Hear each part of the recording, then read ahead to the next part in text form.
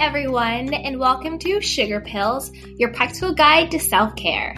I'm your host, Candy Washington, and I can't wait to help you lead a more joyful life.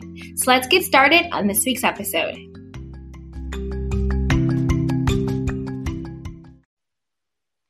Hey everyone, and welcome back to Sugar Pills, a practical guide to self-care. And before we dive into today's episode, which will be an empowering conversation with Mallory Wegman, don't forget to rate, like, review, and subscribe to the podcast. Be sure to head over to Instagram at Candy Washington. Tag me with you listening to the podcast, and I will show you some love and give you a repost. Head over to the show notes and get all of our self-care resources. And also be sure to check out the Basic Girl's Guide to Self-Care for all of our favorite goodies.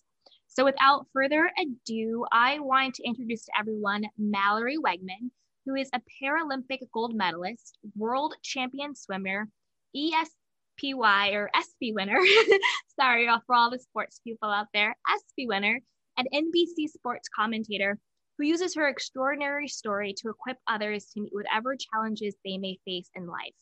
Mallory Wegman's story is rooted in resilience, grit, and an uncompromising commitment to excellence. And in her new book, Limitless, Mallory shares the lessons that she learns by pushing past every obstacle, expectation, and limitation that stood in her way. So with that, thank you so much, Mallory, for joining us. Thank you so much, Candy, for having me. I'm excited to be with you today. Absolutely. So do you want to give everyone listening just a little bit about your background and your story, and then what really brought you to writing your book, Limitless? Yeah, of course. For me, my story started out pretty traditional. I'm the baby of three girls. I grew up in the Twin Cities in Minnesota, and I have been a lifelong competitive swimmer. But when I was 18 years old, just the January after high school graduation, I walked in for what was to be my third and final epidural injection for back pain, and I never walked out. And so for me, that day, becoming paralyzed at the age of 18 really became my sudden moment of impact. And in a lot of ways, it became my pivoting moment in life, kind of that time where it felt like I had this life before paralysis, and now I was embarking on this new life after paralysis. But the catch is I had no idea what life after paralysis would look like. I felt like I was surrounded with more questions than answers, and the uncertainty was all consuming at times. And over the past 13 years, I have been really fortunate to find my way back to the sport of swimming just a couple months after my injury and become a two-time Paralympian, training now for what will be my third Paralympic Games, and most recently writing Limitless. And I think in a lot of ways, when I kind of look at again, that's like the 30,000 foot view of my story. But when I up there kind of looking down at this, and I think about Limitless and this journey I've been on the past year writing, I really found myself at a stage in my own journey where I finally felt like I was in the place mentally and emotionally to share my story in a way that hopefully would empower others to honor their journey.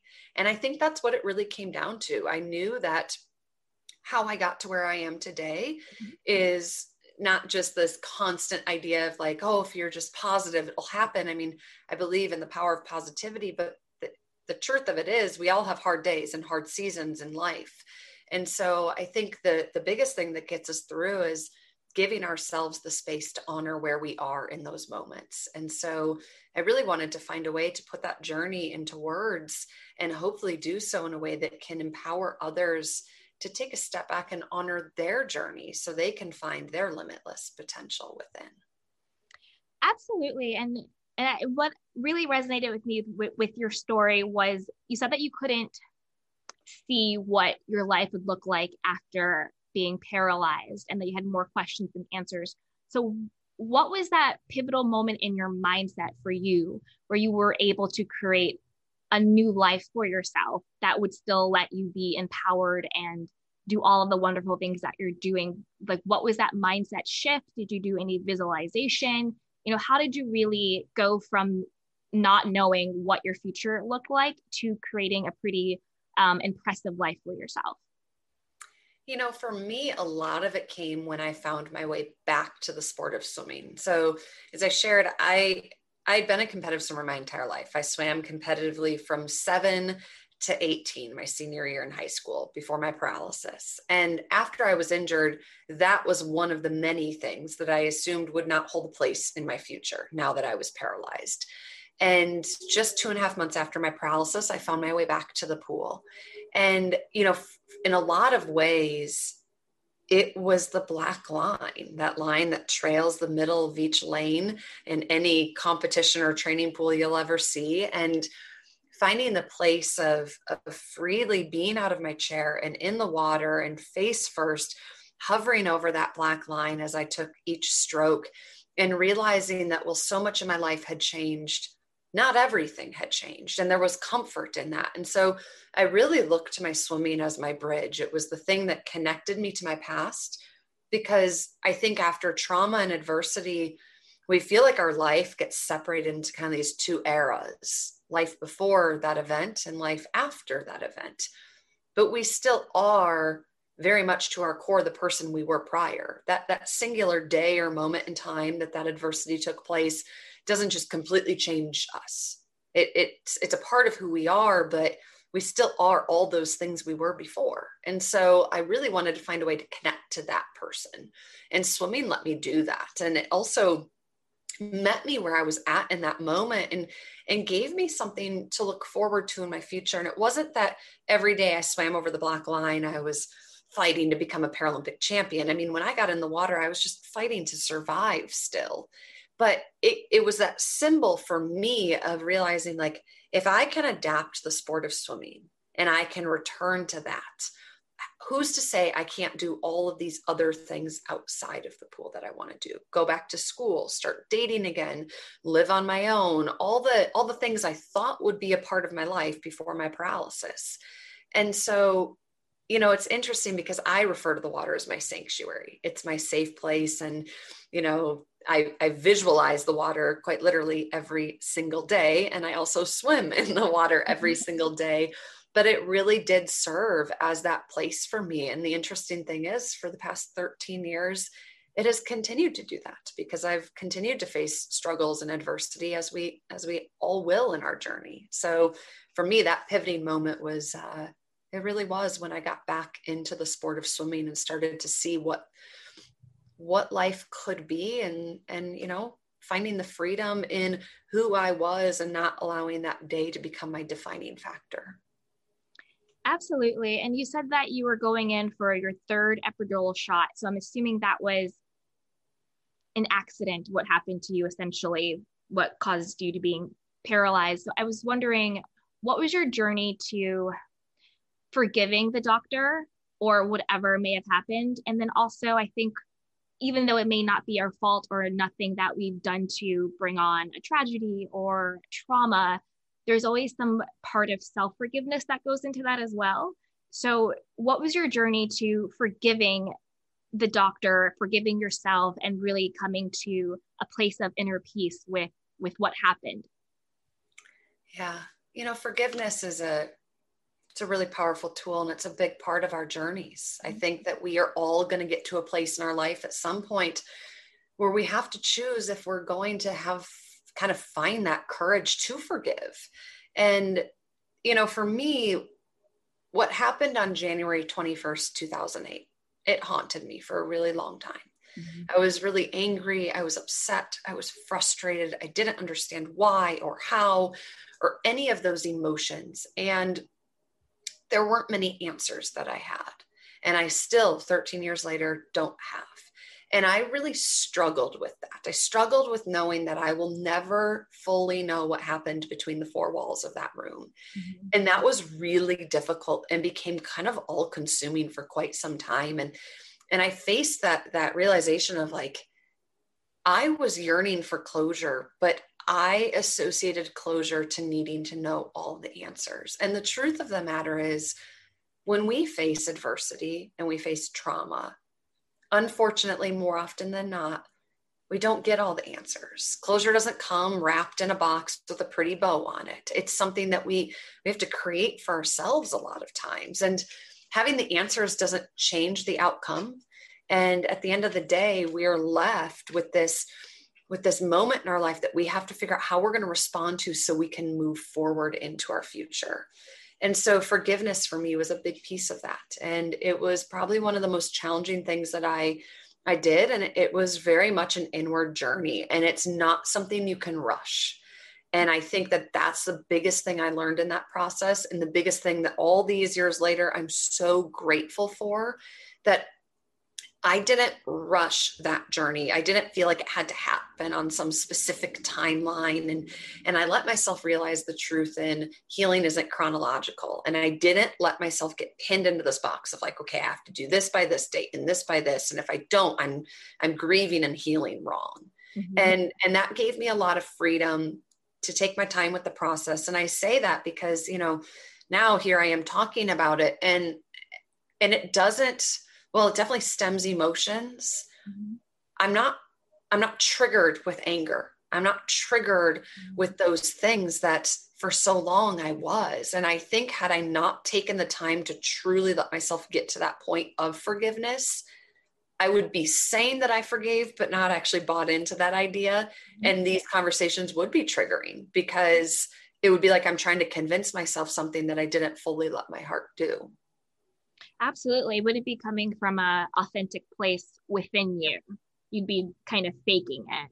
Yeah. Yeah. Which clearly you're not. And one thing that I love about our conversation and things that you've said, and what comes so clear to me, is you have this calmness about you, which I think is really impressive and telling of the work that you've done to get to where you are after what happened to you. And then another thing that I love that you're saying is sort of about like the toxic positivity. A lot in wellness and self-help and self-care, it's like, just say your affirmations, here are my mantras, you go girl, like all that stuff, and you get to the point where you're just like, can you calm down and like relax? Yeah.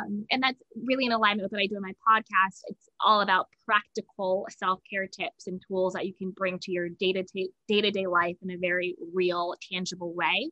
And I love that about you and your story and your journey, and also what I really loved about the book.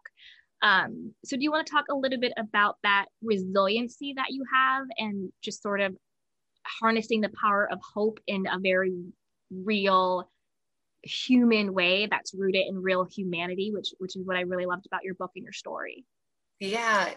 I'm giggling as you say toxic positivity, because we've all heard it. We've all done it ourselves. No matter who we are, we find ourselves doing the same thing at times. And it's so true. And it's also one of those things where, again, I'm going to go back to this because we all know adversity. I mean, sure, not everyone was paralyzed at the age of 18, but everybody has a story, and it's in perspective to your own life for how that impacts you moving forward.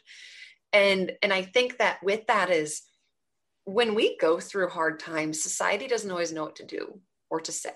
And so we're always met with this borderline kind of toxic positivity of like, you're going to be fine, or whatever it is. And it's like, yeah, I know that. Or the line of, it could always be worse, which I agree with to some extent. And I tell myself that, but I also think that there's steps that you have to let yourself do before you just jump to that, or you're kind of almost guilting yourself into not allowing yourself to feel what you need to process that moment. Mm-hmm. And so for me, one of the things that I've really focused a lot on is there's a difference between letting yourself feel where you're at in a moment and living your feelings, right? Like, if I let myself step back and acknowledge, you know what, today sucks. Like, I need to say that. I need to acknowledge it. I need to like put it out there and just let myself vocalize that, even if it's just to myself. So that way I can start to move forward. So it's not like in the back of my head weighing on me all day long. And now I'm living in this thought that today sucks, but I'm not willing to just say it and figure out what I'm going to do to move past it, if you will. And that's like a really small example, but I do think that there's a lot of truth, and we do have to slow down enough to let ourselves feel the hard things so we can begin to move forward. And again, there's a difference between living in it and acknowledging the feeling. And so for me, that's been a big piece of this. And I think when it comes to, harnessing our inner resilience, it's not about, in my opinion, it's not necessarily about showing up every day with grace, because some days are hard, but it's about choosing to show up every day. And it's kind of simultaneously that easy and that difficult, because showing up can be really challenging, and choosing to get up day after day after day when you find yourself in a dark season is probably sometimes the hardest thing we can do. But when we make that one singular choice, it sets the pace for next week and next month and the year after that. And it starts to bring us into the light rather than letting us fall into this feeling of feeling like we are consumed by darkness. And I don't know if that makes any sense. I feel like I'm kind of rambling on that. Like such a loaded conversation in a really good way that I just think, I don't know. It's very personal to me, because I've faced that a lot, and I'm inherently fairly, I would say I'm positive, but I'm not positive in like, oh, it's just all sunshine and rainbows. I'm positive in the fact that I've been through the depths, and I've realized I've honored my journey and come to a point of realizing I survived those depths. And so that's given me a different perspective. And I think perspective and positivity kind of go hand in hand, but they're not quite the same. No, absolutely. I think, and I agree with all the points you made. I think you made a lot of powerful points. Like the first one, you really have to release it. Like when you have that bad day and you're just like, you know what, today's a crappy day. I'm not feeling good. This, whatever happened. And when you release it and you shine a light on it, you take away its power, which is what you're saying. It no longer has the power to sort of sabotage the rest of your day or to drain the rest of your energy. You know, once you speak to it, you speak it out, you release it, and then you free yourself from it. So I think that was a really powerful point. And then I also love that you said, you know, it's not about showing up in like such a great mood every day, but it's about showing up every day. And I think that grace is what gives you the power to show up every day. Yeah. And so I really thought that was powerful, because it's true, you know, it's not about being sunshine and rainbows every day. It's just about showing up as your full authentic self that day. And sometimes that looks like today just isn't a good day, but I'm still here. Yep. So I think what that is, it's such a powerful thing that this year, especially, I mean, goodness gracious, this year has been so hard on so many people. And I think every single one of us has probably had our moment where we have felt guilty for saying today sucks, because then we look around us and we're like, well, but I have a roof over my head. I have food on my table. I still have a job, or I'm healthy, or like whatever it is, there's some version of how we're living right now where we quite literally have seen in our society around us how it could be worse. And so when we're struggling, we almost our default for positivity is like, well, it could always be worse, which yes, there's truth to that perspective. But I think when we just rush to that as the knee-jerk statement, we rush past letting ourselves honor what it is that we're feeling. And then instead of helping us get out of the rut, it actually makes it worse, because now we feel guilty for feeling how we feel. And that's just a spiral. And so it's that fine balance, like I said, of honoring your feelings and where you're at without living in them. Absolutely. It's like, I feel sad, but I'm not a sad person. Or like this moment is depressing me, but I refuse to live in depression. Yeah, absolutely. And I think too, realizing that we can be two things at once. Yeah, we are complex beings. Yeah, you can go through seasons of heartbreak while still experiencing joy. It's not one or the other. And that's okay. It's okay to be happy about, I mean, goodness, I remember when I saw myself in a mirror for the first time after I was paralyzed. It was 2 weeks after I moved onto a rehab floor, and the medical floor I was on was not wheelchair accessible. Imagine that in a hospital. And so I couldn't wheel into the bathroom. So I hadn't seen myself in a mirror or like wheeled up to a sink. I was brushing my teeth out of like a little bin in bed. And so when I, in that 2 weeks after, wheeled into that bathroom and wheeled under a sink and looked in a mirror and was able to like freely brush my teeth in a bathroom for the first time in weeks, I was excited. I smiled. Like there was some joy in that, because it was some little sliver of normalcy. That doesn't mean I wasn't also sad and heartbroken about the fact that 2 weeks prior I became paralyzed. And And I think that sometimes it's easy when we're going through adversities to also feel like we need to only feel one thing. Like, okay, well, it's too soon after to be happy yet, or it's been long enough, I should be happy now. And you get to feel both. You 100% get to feel both. Yeah, and it goes back to healing isn't linear. You know, it's not just, oh, this is the timeline. It's been 2 months. It's been 5 months. You should be here. You should do this. Have you grieved this way? Have you been angry? Have you bargained yet? Like, like all the different steps of grief. It's not linear, and it comes in waves, and you just kind of have to ride the wave that comes to you with the grace that you're given to ride it. So true. Absolutely. And it's so true, because I also feel like sometimes in our society we're shamed too much. Like, we're shamed if we're having a bad day. Well, why don't you just practice gratitude? And then if you practice gratitude, then you're shamed for like being too cheerful. It's like, you can't satisfy anyone. So you should do what you're saying, satisfy yourself, validate your own feelings, and just be in tune with the timeline of your own journey.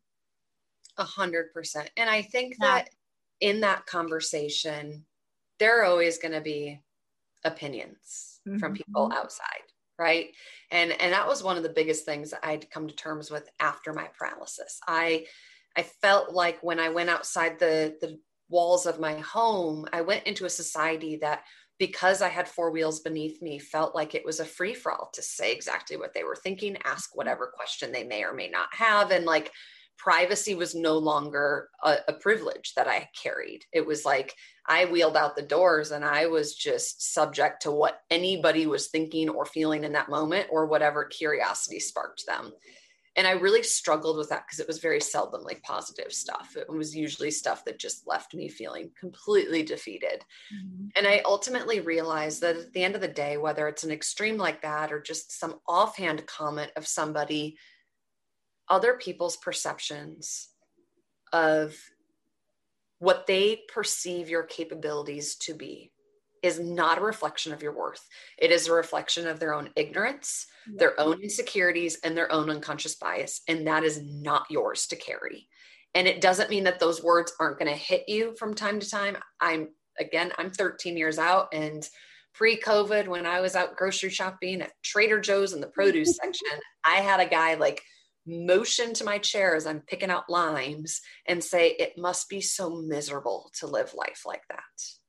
And I was like, in the middle of Trader Joe's on like a Tuesday, I forget what day of the week it was, but we're just gonna go like, oh, is there a mirror on my chair? You must be looking at yourself. I know, of course. I smile, and I was like, you know what? I'm very grateful for what I do have. I hope you have a wonderful day. Because in my mind, it's like, who knows what he's going through in that moment. But at the end of the day, like, that still kind of cut me a little, but it's okay. But at the same time, it's important to remember that whatever triggered him to say that, that's not mine to carry. And the same is true for all of us. And so, yeah, society's going to have a lot of things they want to say. They're going to have a lot of opinions. And at the end of the day, I think the most freeing thing we can give ourselves is understanding that that's not a reflection of who we are. And that is not ours to carry. Exactly. That was just a lot of projection on his part. Whatever he was going through, he just thought he had the privilege to spew that out onto you, which he does not have. Yeah, it sounds like people kind of forget about just decent boundaries in life. Like, they're just things you do not say or do to people out of common decency. So yeah, but I love that, because like, regardless of what it is, people will say things even if they're not intentionally meaning it, that can cut and can be really hard. And I think what you've done, and what we all need to really do, is really be clear on what our own narrative for ourselves is. So when we know what our story is, when we know who we are, when we know what we stand for, if someone comes to us with their own narrative, we can reject it and be like, you know what? That's not part of my story. That's not mine to carry. That's not who I am. We can leave that right there. Yep. So I love that. I love that. Mallory, it's been absolutely wonderful talking to you. I know you have some really great plans for tonight. But if you could leave all of us who are listening with one key insight or perspective or just story or journey that we should take from our time with you, what's that one key thing? I think for me, one of the biggest things that I found through the journey of writing Limitless, and to give a little perspective to that, I've journaled this entire journey. Mm-hmm. And so I leaned on those journals when I wrote, and it was really healing in its own way, because, you write a journal, you don't really read them back. You kind of leave it there. You turn the page and you do your next one the next day or whenever you come back to it. And so I went through 13 years of journals as I was writing Limitless. And in those pages, I became so proud of my 18-year-old self. And I think that when we're in the midst of overcoming trauma and moving through adversity, we're so rooted in just that survival mode that we don't even really realize what's going on. We're just trying to survive. And so to go back and look at that, I realized the power that comes when, as you were just saying, when we give ourselves the space to honor our journey. And there's a difference between appreciating our past and living in our past. Mm-hmm. And I think when we look in the mirror, we should all appreciate our past, because it is what has gotten us to the very place we are today.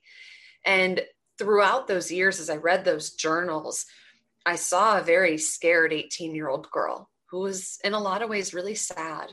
But I also saw an incredibly strong, courageous, determined 18-year-old woman who realized the strength that comes when we understand that we will all carry circumstances in our life, but we are more than them. Like, they are not our defining factor.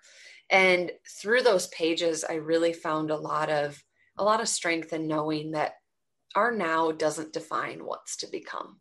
Mm-hmm. And wherever we find ourselves right now in this moment, whether it's the version of our life we were hoping we would live or not, where we are right now does not define what is to become. And there's something so freeing about that, because I think sometimes we put too much emphasis on, like, I'm not where I thought I was going to be by 30, or I'm not doing what I thought I was going to do by this age, or I haven't hit this milestone yet. And instead, I think it's important to just slow down and realize, sure, that might be true. And maybe this was a goal you had in place, and maybe you're not there yet and you thought you would be. But you know what? That's also okay, because look at where you've come, and look at what you've survived, and look at how much you've been through to get to this moment. And maybe you're not there right now, but that doesn't mean that you won't get there. And so I just would encourage anyone listening to give yourself the space to honor your journey and not feel weighed down by societal expectations or even your own expectations. Just kind of like step back from it for a minute and appreciate where you've come from and who you are, and be kind to that reflection in the mirror, because that reflection has survived everything up until this point in your life. Absolutely. That is so powerful. And what I really took away from, you talking about, your 18-year-old self and her being in pain, but she also saw that she had such a bigger purpose. Mm-hmm. And I think that's really what is so powerful about your story, that you can be 18, have everything ahead of you, have this happen to you. And even though you're in a lot of pain, you still find the purpose of who you are and who you are meant to be. And then, like you said, you give yourself your space to let your life unfold as it's supposed to, rather than how you think it has to. So I think that is just so beautiful. So thank you so much, Mallory, for being with us. Everyone listening, linked in the show notes will be how you can get Mallory's book, Limitless, and then also how you can connect with her online.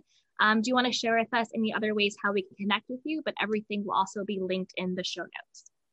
Yeah, of course. I think the biggest way, I am very active on Instagram and Facebook, and I love to hear you guys' stories too. So if you come follow me, I love to create a dialogue over there and hear your own I am limitless stories. It's what I love about Limitless. It gets to, I know we joked about affirmations a little bit, but there's power in them too. No, there are. And honoring who we are. And so I think that that's one of the the really powerful things that I've really enjoyed so far, even just the short time since it's been released, is hearing other people's stories of what they too have survived. I love it. Thank you so much, Mallory. I appreciate your time, and have fun tonight. You deserved it, and congratulations. Thank you so much, Candy. It was really nice to meet you. You too.